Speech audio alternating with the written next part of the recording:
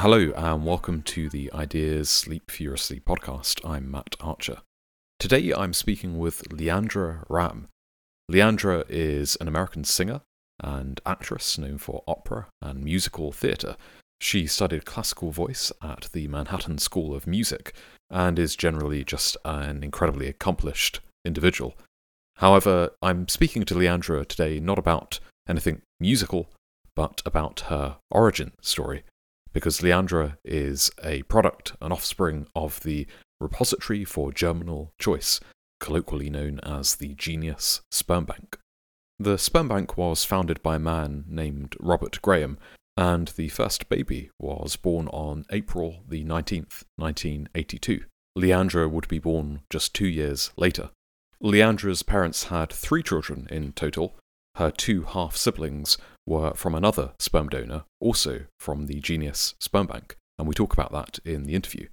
Leandra knew that her father was a very accomplished scientist at a major research university, and thanks to the power of consumer genetic testing, she managed to track down who her dad was just a few years ago. So we talk about all of that and more. But before we get into it, I want to announce that this is the final Ideas Sleep Furiously podcast, at least with me at the helm solo. Future episodes will be co-hosted with the wonderful Jonathan Anomaly, who has been on the podcast before, and also written an article for the Ideas Sleep Furiously Substack. We have recently relaunched the Substack. We're now hosting writers, and you can find some fantastic articles up on the Substack already. And on the main YouTube channel, we're going to be uploading some short films. So there's a preview of our first short film on the main channel at the moment. It's called The Dissident Psychologist. So you might want to check that out. The link is down below. But without further ado, I give you the final episode of Ideas Sleep Furiously Season 1. Here is Leandra Ram. Okay, I'm here with Leandra Ram. Leandra, thank you for joining me. My pleasure. Thank you for having me. So, I first, as I had told you over email, I first came to find out who you were because I was watching that Robert Plomin Intelligence Squared conversation with, there was Paige Hardin, and she had there's another woman on her team who I think was like a parenting expert, and then there was Nancy Siegel with Rob Plomin, who was, she's a twins researcher. It was a really interesting debate, and right at the end, they go to Q&A. And there's this really annoying Australian moderator who's cutting people off and saying, you've got, make sure it's a question, make sure there's an upward inflection. And they come to, I think you're one of the first people. And you introduce yourself and you say, I'm a product, I'm an offspring of the Repository for Germinal Choice, colloquially known as the Genius Sperm Bank. And I was like, oh my God, this is fascinating. Like, I imagine you were invited there or something. You can tell me in a second. And this moderator is just like, okay, yeah, you get to the question, and cuts you off. I was like, what are you doing? This is so interesting. So I think you got like 10, 15 seconds, you asked your question, and then we heard nothing more from you. So obviously I'd heard of the Genius Sperm Bank, Googled you, and then here we are. So could you perhaps, first of all, how did you come to that debate? And then could you tell us the story that you perhaps could have told the audience if that mean Australian man had given you more time? So I remember being in New York. I was there for a visit and I heard about this debate. I can't remember if it came into my email or somehow I heard that it was happening and it seemed really interesting. So I wanted to hear the debate. I was very curious what they thought. So it actually was not planned. When I got there, I just mentioned to them about my story and I said, oh, this is very applicable to my life. Would it be okay, if I ask a question? They got very excited and they said, oh, sure. So it actually was not planned. It was just kind of like a spur of the moment thing. And I found the debate really interesting. Yeah. I'm trying to remember exactly, but I remember the audience being very swayed. I guess that's the whole purpose of a debate, like who is the most convincing side. But it is a really interesting argument about nature versus nurture, like what's more important. My belief is always that it's actually both. I think both are important. And I think the nurture part, in my opinion, is actually probably more important. And that's kind of what the debate led to as well. That's what everyone in the audience kind of believed. But just having that natural, those natural abilities can really give you like a head start. Mm-hmm. So I was curious, what they thought in the debate. And that happened shortly after I found out through 23andMe who my biological father was. So I was really intrigued at that time period because it was like on my mind. I just found out about it. So yeah, let's go to the beginning where all good stories should start. When did you first find out that you were sperm donor conceived? I don't remember because I was so young. I think I was about 2 or 3 years old. I honestly don't remember the moment that my parents told me. And I think it's because I was just so young that I always kind of knew this information because I think they must have told me. I asked my mom, when did you guys tell me? And she said you were about 2 or 3. But yeah, I don't remember the moment, actually. I just always remember knowing that my dad is my dad, but he's not my biological father. And they reinforced that message with more details and nuances, and obviously as you got older to allow you to understand it in your own way and process it in your own way, I imagine. Right. Exactly. So what are your first memories then? Do you remember being 2 and 3? Not particularly, but okay. I just remember. So my dad actually passed away in 2018. Not my biological father, but the father who raised me, and we had a really close relationship. Like it was wonderful. Like you would never know that we were not blood related, and I actually attribute that to my parents making me so comfortable with it and telling me when I was so young, because there was never anything awkward. I just always that's my dad, and he was an amazing father, incredible. And he raised the 3 of us, I have a brother and a sister, as if we were his own kids. He loved us so much. So yeah, I don't really remember them telling me. I just kind of always knew. Yeah, I mean, I can't imagine how difficult that must be. Obviously, people probably listening to this, I imagine most of them know my story, and I'll put the article below. But yeah, I mean, originally, because I didn't know the story, right, I had to find out for myself. I was like, did my mom cheat, right? I was contacted through 23andMe by a woman claiming to be my half-sister because we shared 23% DNA. And so we had to go through that process. And, I think probably a man raising children that aren't his own children, if he doesn't know, if he's been deceived, is probably the worst thing a woman can do to a man. And obviously, for evolutionary reasons, which we don't need to go into, there's a deep need for paternity and to be certain.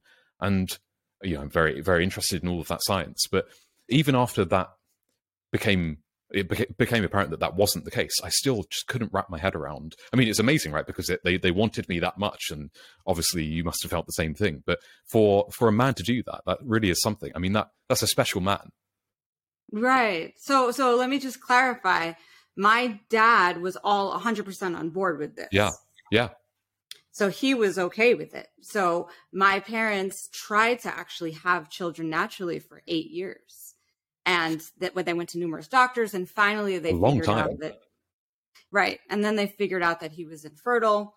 And that's when they made the decision. They had many different options. They could have adopted. They could have just chosen to not have children at all. They had all these different options.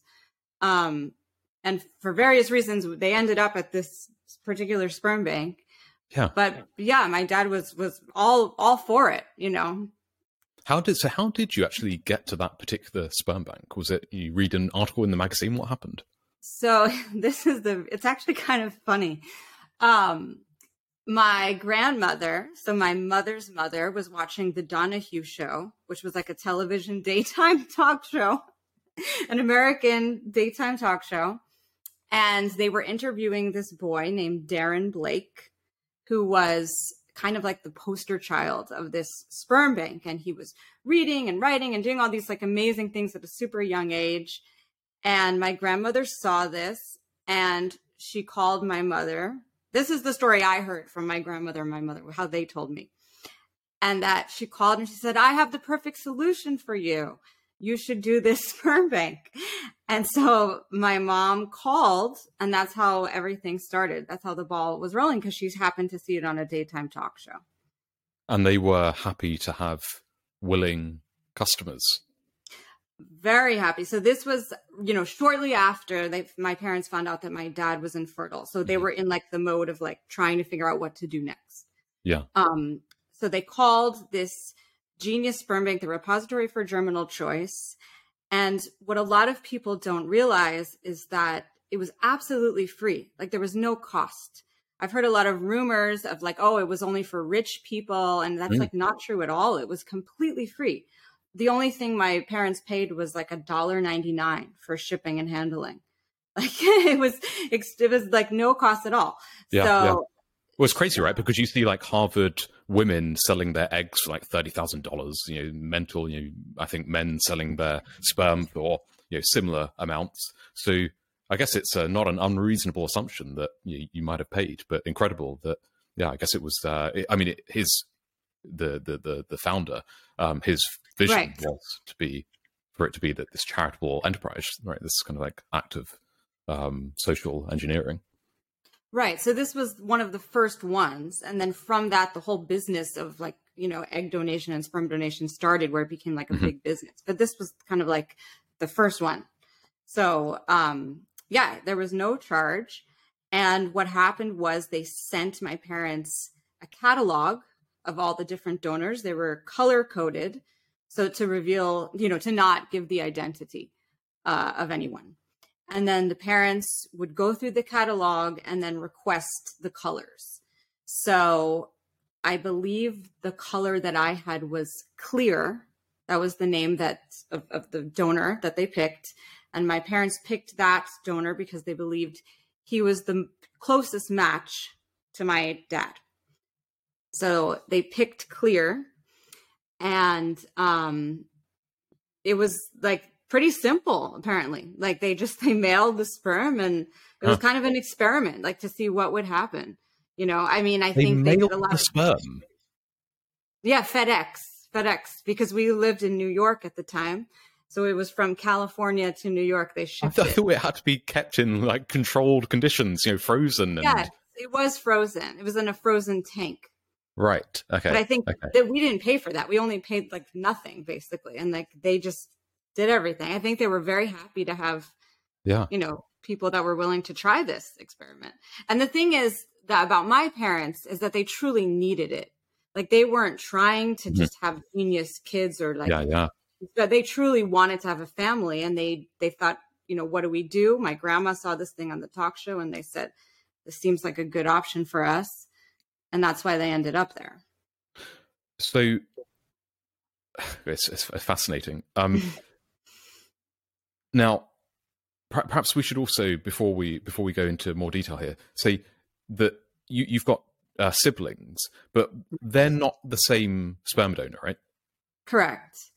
So the rule that they had at the repository was that the donor could only have 10 children, and then they were closed out. Then you had to go to somebody else. So also I want to mention there was a lot of health screenings. They made sure that there was no diseases or anything like that. And, but there was this limit of 10 kids per donor. So when my parents were ready to have a second child 4 years later, they said donor clears no longer available. Right. So that's when they had to pick a new color. And I believe it was fuchsia that they picked for my sister. And then 3 years after that, or 3 years after that, fuchsia was still available, so they used the same color for my brother. Yeah, so I mean, this makes sense. I think that has been the rule in the UK since the 90s. So I was born in 91. When were you born? 84. 84. Okay, so yeah, I was IVF as well. So I'm like on the cutting edge of that technology. I guess it was still relatively new in the early 90s. So 84. Okay, so you're being told this story. It's been reinforced from a very young age, and so it's just totally normal. Exactly. Right. It's very normal. I'm very comfortable speaking about it. I feel like to other people that hear it, they may think this is completely crazy. But to me, like, I'm just so used to it because I don't know any other way. I don't know anything else. So to me, it's just normal. And you said, I know I've read, I think interviews, and I've, with your half siblings as well, and seen these clips on YouTube back in the 80s or the early 90s. And you can see that you have this wonderful relationship with your parents, and it looks like your siblings as well. So I imagine that, as you were saying about your dad earlier, this was just never really an issue. You just didn't, there was no awkwardness, and your parents were very comfortable, at least outwardly, with all of you. There's never any tension. No. And I'm so sad that he's no longer with us. It was very difficult when he passed away because we were so close. The last Thanksgiving we had together, it was so special. It was all of us together as adults, and it's one family. Like I said, you would never know that we weren't all blood related because it's just so filled with love. So tell me about your parents then. I know your mum you said your mum was it a piano teacher? She's a pianist and a dancer. So she's Isadora Duncan dancer as well as a pianist. Okay. And what did your dad do? Actually, she's in her 70s and she's still completely healthy and like dancing and playing the piano. And And your dad? My dad was a systems manager at a technology company in New York. So he did like typography and computer work on the computer back when the Macs were like coming out, when they were like kind of new. He was like big into Macintosh and working with a company that no longer exists. It was called Line and Tone, but he was there for many years. Now, I'm aware that for Americans, middle class is essentially like normal. And over here, middle class is like, it's a bit more refined. So I know we could use the word educated. Your parents were certainly educated, clever, cosmopolitan types. They obviously gave you this amazing upbringing. This is interesting, right? Because on one of the interviews, your dad said, I like to think that even if it had been my sperm, my biological child, it might not have been that different. And this is really interesting because there's kind of like a selection bias, right? The people who are going to go to a sperm bank like that and think about these things are already probably going to be clever, educated people. So it's likely that you already had the potential for really good genes from your dad and your biological mum. So would you say your background was fairly educated, and it's your parents both college educated? They were curious individuals. Yeah, we were definitely middle class growing up in New York City. We had this beautiful little island that we lived on called Roosevelt Island, which is a little sliver of island in the East River. It's technically part of Manhattan, but it's not. It's like a little separate place. And it was the most wonderful place to raise a family because it felt like you were in a suburb or a little town, but you were like 15 minutes away from the Big Apple, from New York. Wow. And I felt like I had a great childhood because of that. I had access to see Broadway shows, to go to the Metropolitan Opera, all these things at my fingertips. But then we would come home to this nice little town. It's a very unique place. And my parents are both college educated. My dad spoke French fluently. He was an incredible cook. He would make these like amazing meals. My mom would perform with her dancing and her piano playing which I got to look up to. I think that was really important for me to see that, she would play for dance companies, and I would sometimes go to the classes and while she was playing the piano. And for the Isadora Duncan performances, sometimes I would dance as a child in the performances. So it was a lovely, opportunity, but we were not rich or anything. We didn't have like tons of money. It was just nice, comfortable, right? Yeah. Yeah. Well, I mean, I will have obviously given an introduction to who you are now, what you're doing with music, and how successful you've been with your career, and we'll get onto that in an interview. But take me back to school. I remember in the YouTube video, I can't remember whether it was CBS or some broadcaster, they came and did an interview with you, and in one of these interviews, it was said that you had been tested for an IQ over 135 or something. So it's like top 2%, top 1.5% of the population. Do you remember? And in that interview, you're a little girl, and you said, "Yes, I am very clever." Do you remember finding school really easy? I remember excelling in math. I found math extremely easy. I remember in high school, I was like in the top of my class, and I didn't even have to try that hard. It just kind of came naturally to me.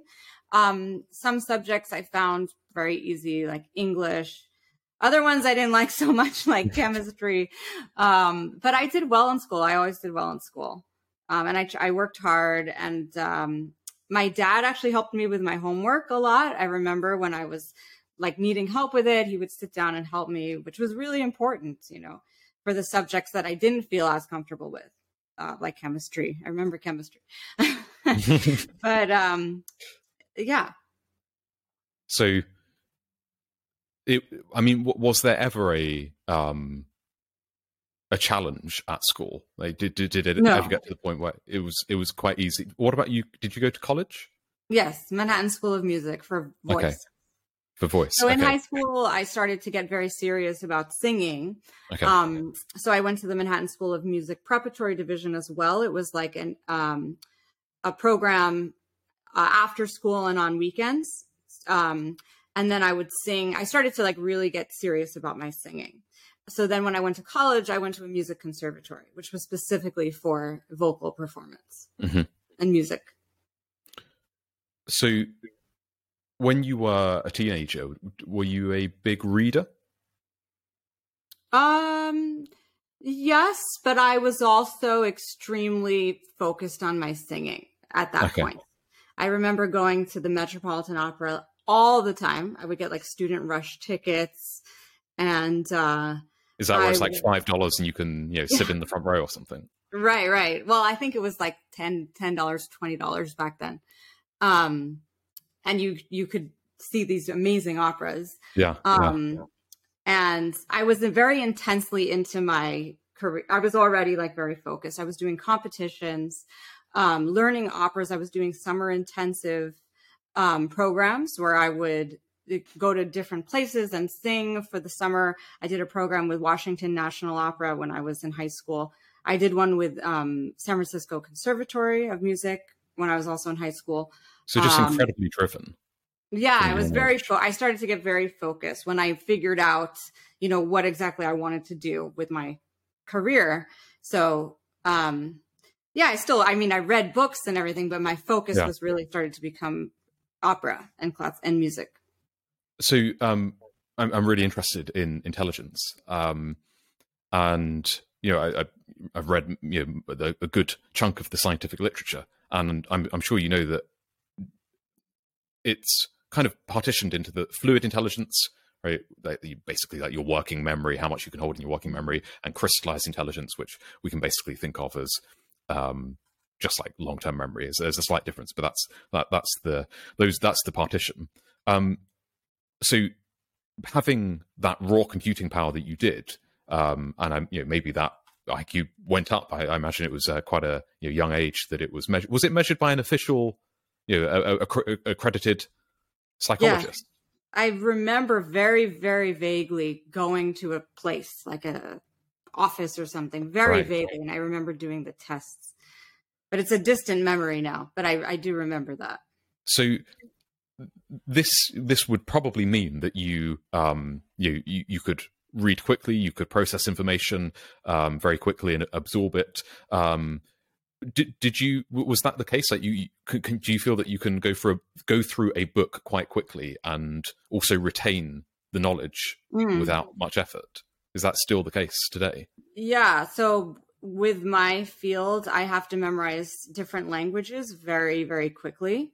Sometimes, like, for example, I just learned an opera in a week where I had to memorize it was extremely difficult. And I literally had 1 week to do it. And I focused and I just got it done, Are you using memory techniques for that? Or is that just kind of like, brute force? I'm going to just repeat. A lot of repetition. I do have some hacks where I, use imagery and I try to associate words with different visual things. But yeah, I do have some techniques on that, but a lot of it is just practicing. So how much information is that? An entire opera in a week? I know nothing about opera. How much is that? Like, it's quite a bit. It's like a 300-page book, let's say, which is like an opera. Oh my God. And then I'm learning my role, which is part of that. In total, maybe it's like it's hard to put it into pages, but it's like my character sings, then someone else, then my character sings. So a lot of the time you're not only memorizing your part, but you're also memorizing the other person's part, so you know when to come in. There's duets, trios, quartets, solo arias. So you're not only memorizing the language, but you're memorizing the notes.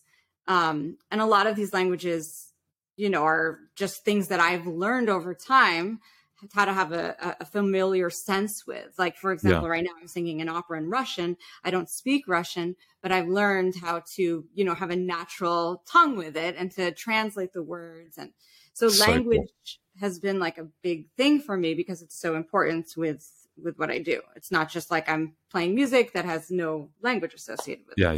Yeah. So,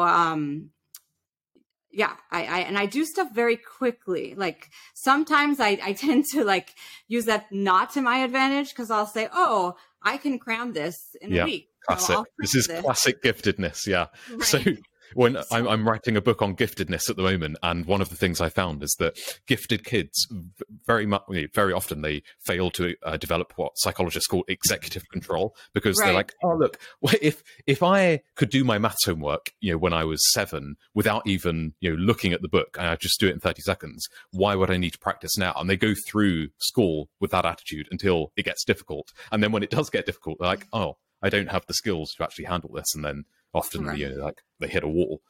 But this didn't happen with you. No. But sometimes I do tend to cram things because I'll take advantage of the fact of like, oh, I can probably learn that super quick. Yeah. So. But that's more of like a time management thing. But in general, I find, I learn things very quickly. Well, make the most of it, because speed just goes down like that. Right.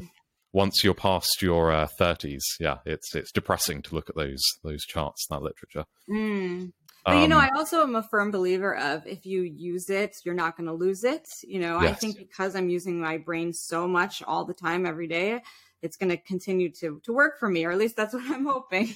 I'm glad you said that, because I always say when people give me a stat and it's about, 2 in 3 Americans, will get cancer or something. Like, okay, 2 in 3 Americans are either overweight or obese. So I don't think this really applies to me, right? And most people don't live the best life, the most healthy lives. So I totally agree. Like, you can't take these general stats, which are often scary, whatever they're about, and think, that definitely applies to me. I mean, Noam Chomsky calls that the bicycle theory of, just if I just keep pedaling, then maybe I won't fall off. I think there must be something to that, right? Because maybe it's just good genetics, or maybe it's probably a bit of both.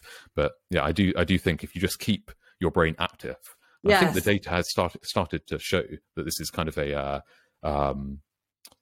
firewall against Alzheimer's and dementia later on. I believe that. Learning instruments is one of the things which I think has been shown to really keep your brain nimble. And learning languages as well, Yeah. which is what I'm doing. I mean, I'm not necessarily learning how to speak it fluently, but I'm translating what I'm singing word for word so I can, become familiar with all these languages. Yeah, certainly. It's the same mechanism. So, okay, so school, and then you go off to specialize, and you're driven from a young age. Could you talk about your siblings then? What your siblings are doing at this time, and how your relationship was with them whilst you're this very driven teenager who's like, I know what I want to do, and I'm going to go for it. What were they like? So my sister Courtney is a dancer, so she kind of followed in my mom's footsteps. Mm-hmm. And she studied ballet, and she does modern dance as well. And she has her own dance company now. So she's teaching kids dance in her company, Ram Dance. And she has her own kids herself. And she and my mom actually work together a lot with dance since they're in the same field. So my mom helps her with her company, and she's doing a Nutcracker coming up. And then my brother, Logan, has autism. So that is the one thing I do remember my parents telling me.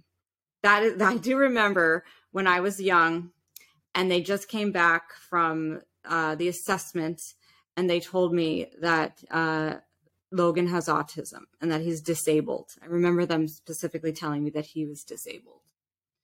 And so you would have been how old then when they told you that? I was about 9, maybe. 9. Yeah. So this is again, Logan's sperm donor was also a member of the sperm Genius bank. Sperm Bank. Yeah. Mm-hmm. Yeah. Okay. Which is interesting, right? I mean, that can't have been expected. Yeah, I know who he is. I found out who both donors are. Huh. And I found out who my sister and brother's donor is too. But he has autism very severely. So he still lives with my mom. He also was very close to my dad. And so now my mom and him, they live together, and he goes to a day program during the day. And sometimes he goes to a respite program, which is like an overnight program for just like a couple of days here and there to give my mom a break when she needs it. But he has, it's a very severe form of autism that he has. Hello there. I hope you're enjoying this fascinating interview. Why wouldn't you be? If you are, I apologise for momentarily delaying your gratification. However, I would like you to head to Substack to subscribe to our mailing list. It's very important that you do so. I post many articles a week there, and we have lots of interesting things in the pipeline. Head on over to ideassleepfuriously.substack.com and you won't miss out on all the juicy goodness to come. Why don't we move on then to perhaps the most fascinating part of your story, which is how you found your dad. I mean, so I've been engaged in this search myself. I'm using a DNA detective, and I think I found who it is, but I'm not 100% sure. So how did you go about it? Well, you could tell me. Oh, wait, you think you found out yours or mine? Yeah, I think I found out mine. Oh, yours. Okay. Yeah. Great. I mean, like they use the DNA detective used a family tree. And it was kind of a bit of logic. I guess if you've been doing this as your job for 10, 20 years, then it looks fairly simple to me. I'm like, I have no idea where to start. So I think that's what they did. How did you do it? So I joined 23andMe a couple years ago, and I was just honestly wanted to know my heritage. That was like the big thing. So I went on there, I found out what the heritage was, and then I saw I had like a half sister and a half brother that I didn't know. My sister Courtney popped up, but then these 2 other people popped up. And I sent the half sister a message, and she responded like pretty quickly. And I found out like right away who the donor was, 'cause she basically told me. It was her dad. It was her dad. she had no idea that he did this thing with the sperm bank. So she was in shock. And we met up. This is about 7-8 years ago? No, only like 3 years ago. Yeah, it was pretty recently. Okay. About 3, I think. And then she told me, ironically, her and the half brother were meeting that day for the first time. I wasn't available that particular day, but we met up later, and I met with both of them. The half brother is a mathematician, and he's using math as his field. The half sister is an extremely accomplished academic, like extremely accomplished. And then I found some other siblings. It was all through 23andMe. I also joined another one. Can't remember the other one. There's another company. I don't remember off the top of my head what it was.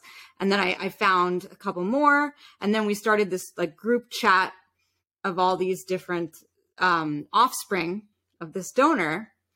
So the half sister, the one who's the daughter, she's like in shock that this is happening. You know, all of these like new half siblings. The aunts, there was like a few aunts on that side. They were like so happy that they were like, "Oh, you're our extended family now." Like, and now I have this whole like network of people that are like my, you know, family, extended family. Yeah. And these half siblings that I've met, and it's all within the last couple of years. And on the group texts, you know, I'll occasionally get updates that 2 of them have met with each other, and like the kids have met, and it's amazing that this all came through this 23andMe. Have you met your biological dad? So he actually passed away. He's no longer alive. Sorry. When did he pass away? It was before I found. It was years before. Oh. Yeah. Was that gutting? No. I mean, I was like, it was almost like a feeling of, oh man, that's too bad. I can't get to meet him. Yeah. So, how many half siblings are there? So I believe that there are the full 10 because that's what the sperm bank allowed. But we have not connected all 10 of us. So far, I think there's about, I think there's 6. So I think there's 4 more out there. And they're all quite well accomplished individuals. Most of them, yeah. Like, yeah. What has that made you? Did that make you revisit your? I mean, we began by talking about you going to the debate and you having this in mind after finding out. Did that make you revisit your thoughts about the power of genetics? Not really, because most of them had great upbringings. Of these 6 people, they all also had a great childhood, and nobody had any trauma or, you know, anything terrible happen. They all had great parents that gave them the opportunity to flourish. So you felt it was like hard to disentangle the two? Yes. So, but it definitely gives you, I mean, a head start. But I think at the same time, all 6 of us had, you know, great families that. Yeah. It's interesting, isn't it? Because I guess, you know, a lot of us think that, you know, things like intelligence, you know, they're heritable to an extent. I think the data show that it's probably about 80% inherited. But then we forget that things like, you know, personality are also, you know, majorly inherited too. So it's like there's nothing that isn't really inherited. You know, everything's about 50%. You know, down to really bizarre things like, you know, whether you're a good dancer or not, it's probably about 50% heritable. Right. So yeah, I mean, it's very interesting considering. And I will say there is one of the siblings that, you know, he's doing well, everything's fine, but he doesn't have a job that really requires extreme intelligence or talent. There's one of us that, and I mean, he's happy. So that's, just as important. But I think, like you said, personality is also a big part of it. Yeah. It's not just a golden ticket, is it? You need to do something with it. Exactly. Right. So, your dad was a scientist who had published major research in his field. Did you manage to find anything else about him from the half siblings which intrigued you, or you thought, oh, that's cool as well? I imagine that when your parents told you, you just had that there are a few bits of information like hair color, eye color, height, and that that he was this top scientist. What else did you find out? Oh, amazing things. I was honestly just like humbled and honored when I saw everything that he did in his life. I felt so like grateful that he helped my parents. When I was, so the half sibling came over to my house and she showed me a scrapbook of like all the things that he did. Unfortunately, I can't say his identity. I wish I could, but the family wants to keep it private. Otherwise, I would share with you all of the amazing, incredible accomplishments. But I was just humbled is how I felt. I remember looking at it and I was just like, wow, I can't believe that he, helped my parents. And here I am today. And I'm like his daughter, really, which is hard to like fathom because my dad, I was his daughter, but it's also technically I'm this guy's daughter too. And it's just like mind boggling to me. I remember feeling that way, like completely humbled that, he did all of these amazing things in his life. And, I'm his offspring, I guess. Yeah. It's interesting because obviously this has been, I've got David Plotz's book here, which I'm sure you've read for people that want to find out more about the story. It's a good place to start. I imagine that you've reevaluated your views and your thoughts about your origin story as you've learnt more information. But of course, this was an incredibly controversial idea and still is. And now we're at the stage where embryo selection for things like IQ and even aesthetic things like do you want your child to have a nice Roman nose, or do you want them to be taller than average, and obviously personality characteristics too, things like being conscientious or open, being interested in ideas and music and art and theatre. All of these things are heritable to such a substantial degree that we are moving into the realm of really close to quote unquote designer children. What are your thoughts, considering your origin story, on parents having even more of a say over their child? I believe that if science can somehow help children not get diseases like cancer, things like that, I'm all for that. Yeah. And I think science will eventually get there where we can, manipulate things so that childhood diseases are prevented. But as far as designing specific things, I don't believe in that. I believe let God do the work, like let nature happen naturally. If my parents didn't have this problem of not being able to have children naturally, they would have never in a million years gone to the sperm bank. Mm-hmm. It was only because they couldn't have children on their own. So that's why they went there, and it was the best option for them at the time. So I'm not a believer in designer children unless it is, like I said, to prevent diseases or things like that. But I don't believe in picking eye color, picking hair color, things like that. I believe nature is amazing, and let's just let it do its thing, except for, certain problems that could come up.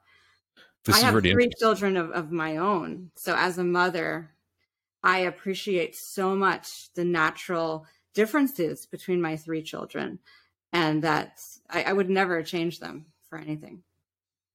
It's good to know. I'm sure they're happy to hear that.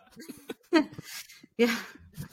I mean, I imagine the that argument is a very powerful one for people, because I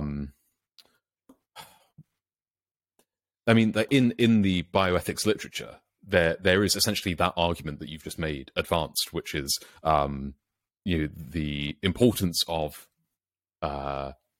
biological diversity, right, to the wider gene pool. Yes.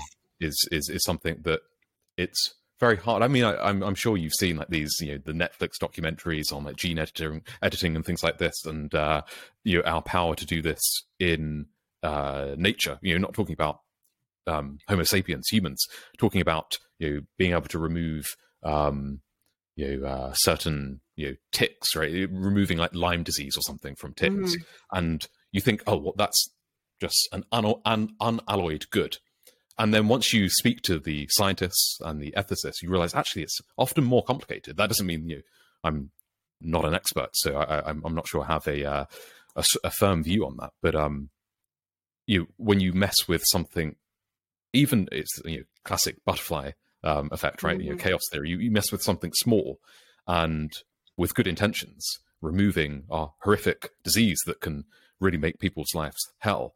But it can have, it obviously will have unknown side effects on the wider ecology. So to then mess with the human genome, I think there are still many bioethicists who hold that view. So yeah, it's interesting that you kind of came to that position through your own your own story, and interfacing with I guess being at the forefront of this. Very odd, very odd, odd man's dream. So if this say someone started a Genius sperm bank today, you would be all for that? I would be all for it, but with specific requirements. Okay. Like, you're infertile, or there's some type of medical reason why you can't have children on your own. And it's really not even, I don't think I would call it a Genius sperm bank. I would call it something else, like selection, where you get to select, you get to decide the future of your family, but it has to be for like health reasons. There has to be a reason why you're coming to this sperm bank, and it should just be that you want to make a selection, like my parents did, of somebody that is per se like similar to yourself or something like that. So it wouldn't be exactly the way it was. I would, like, if I was owning this or starting my own business with it, I would change it around quite a bit. Yeah, well, famously there was an Olympic gold medalist, right, in the amongst the sperm donors. So it wasn't just all academic types. That's actually the donor of my sister and brother. Yes, yeah, I think I remember hearing about that. So that's really interesting that they weren't just going for academic types. They were looking for accomplished people in all areas of life. I think that's really, again, it goes back to the biodiversity point, doesn't it? I think they were also just looking for good people, like someone that was just going to be I don't even know how to say it. Somebody that wasn't just a bum on the street, that they could know a little bit about the person. Because back then in the 80s, there was hardly any selection at all. My mother told me this crazy story where when she went into one of the doctor's offices back then, one of the medical assistants was like, well, I could donate to you if you want. Like there was like hardly any selection. Regulation, so right, exactly. So I think what my parents liked about it was that you could actually see a little bit of information about the person. Yeah. Did you watch that Netflix documentary on the doctor who had like 80, I think even more, 80 plus kids? No, I didn't. That's precisely what he was doing. Yeah, I'll send it to you after this. It was in America, and oh wow, precisely because no one was looking. He would go into the other room, get the sample, and give it to the woman. And I mean, this was all in a small town. It was in a small town, and eventually, obviously, through 23andMe and these other services, they all found each other, and Wow. horrific story. So yeah, I mean, there we has should be to be thankful, I guess. regulations for sure. Mm-hmm. Yeah. I guess like you especially, 84. That really was uncharted territory for something like this. It's incredible that only in America would this really be allowed. I don't think even in the UK that would fly. When I spoke with my half sister, I remember she said that Robert Graham, the founder of this sperm bank, approached her dad. She found out later somehow, I can't remember the details, but she found out that like he approached him and he made it known that it's for a good cause. He said, "I'm trying to help families. Would you donate?" And he did, with the intention of helping families, not with the intention of, I'm so amazing, I'm going to just, have a billion kids. It wasn't about that. But some people do it for the wrong reasons, Yeah. There are weird, you find very weird stories that pop up every now and then. Like when you actually search for that video of you guys, another story pops up, and maybe it's just the algorithm, the all-seeing algorithm. It knows what I want to watch. It's a story from, I think, this year or last year in the UK about a man who has, I think, fathered over 600 children, and this is because it's private, right? He finds people on these Facebook groups, and I've looked into this partly for a potential research project. It's really horrific because these are desperate women who often don't want to, for whatever reason, go through the official channels.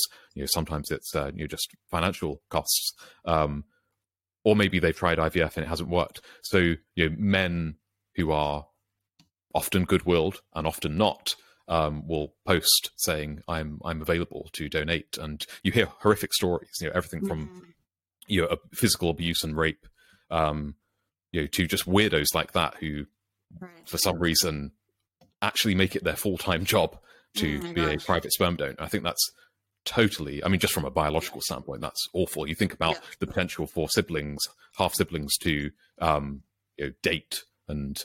Well, that's the reason why the sperm bank that I came from limited it to 10. That was the primary reason. Yeah. I think that's why they do it in the UK too, and generally.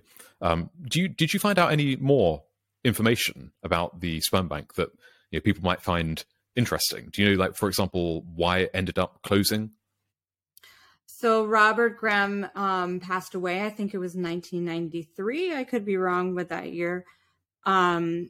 And when he passed away, I believe his wife just shut it down because he was really the one that was running it, and it was his baby. It was his thing. So I think when he passed away, they closed it down.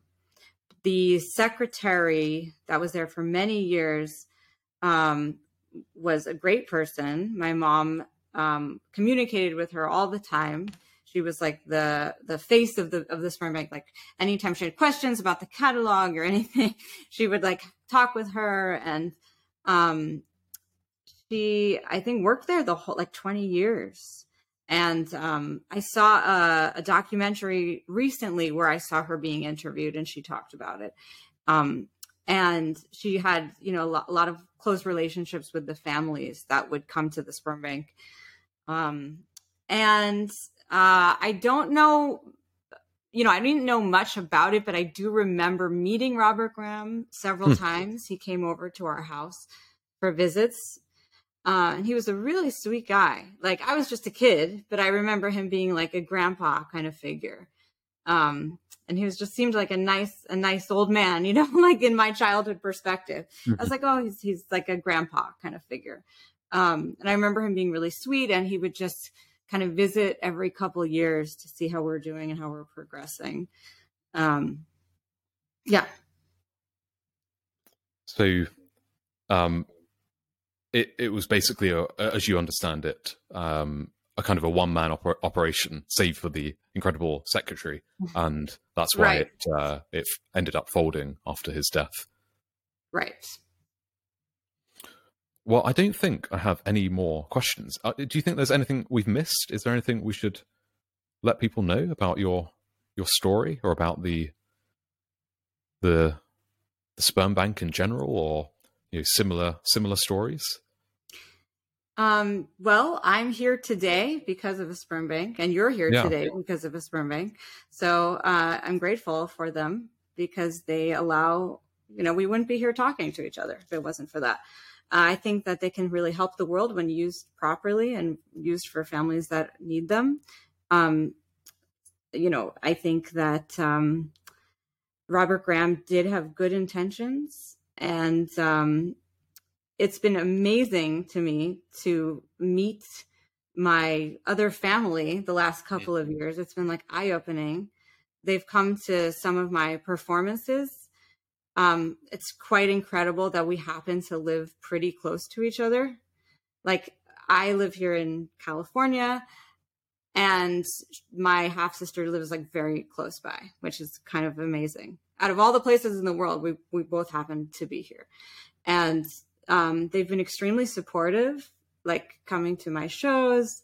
And I've developed almost like a friendship with all of them. It's not necessarily like a brother-sister feeling. It's almost like I have new friends. Like I have a new network of people that support me, and I support them. And it's quite a cool thing. So it's almost like, I'm in my 30s, and now it's like a whole new network of people is like in my life. And it actually is like very comforting, because I never in a million years would have thought I would have ever met my biological family. I was on so many TV shows growing up, and I figured to myself, he must have seen one of those shows. So I was like, he's never going to come out. Like I didn't know what happened, but I was like, I'm never going to meet his family, never going to know anything about this other part of me. It's, there's no way. Like, he would have emerged by now. Yeah, that's what I thought. And then just a few years ago, with this amazing new technology we have, it's like, boom, all this whole like new group of people is like in my life, and we're all connected, and it's amazing. So I'm all for technology. I think that it's so great that now we're all connected. Yeah, I think that's such a nice note on which to end, the note of gratitude. And I would also like to signal boost the fact that your parents seemingly did everything right. I can't blame my parents, because they were working class, very working class, and working class people often tend to do what they're told, or they go along with the cultural currents. And at that time, it just wasn't. I think they might have even been explicitly told by the doctors, or counselors, probably don't want to tell the child because maybe trauma or something like this. I mean, again, it's the early 90s, but your parents clearly didn't have that advice, or if they did, they certainly ignored it, and they did the right thing. Because now, if you look at the literature, there's just a total consensus that the right thing to do is to tell the child basically as soon as they are cognizant, as soon as they can understand anything. Try to drip feed that that information in. And obviously that meant, I guess, you had a very well-adjusted childhood. And yeah, I mean, what a lovely note as well for the fact that you never felt any disconnect between, especially your dad, but either parent. So, I mean, yeah, more than just gratitude. I think the fact that it can be done right. I've spoken to some people before, and they've said it doesn't sit right with me. The fact that your dad would have had to have signed the birth certificate, and that's a lie. I mean, I know we can call him your dad because his dad isn't necessarily restricted to biological. Obviously, that's how I don't think my dad isn't my dad, because it's we're not biologically related, of course. But to some people, it just doesn't sit well. And I think the thing that probably you would emphasize, like me, is if you've got two people who are in love and really want children. I mean, you said your parents tried for 8 years. I mean, these people really deserve children, right? They're probably going to be really good parents. Right, exactly. They want to be parents. Yes. Yeah. And combined with, doing the right things, telling you, yeah, I think I think we're both in agreement that it's a wonderful story. So thank you for sharing it and for coming on. Hopefully, my people pleasure. find it valuable. Oh, yeah. I hope that it can help anyone who's maybe looking to, adopt or whatever. That Yeah. it doesn't matter about blood. Like I felt even though he passed away, it's like that love will never die that I have for Hmm. my dad. And yeah, so I hope this can help people, and happy to share my story.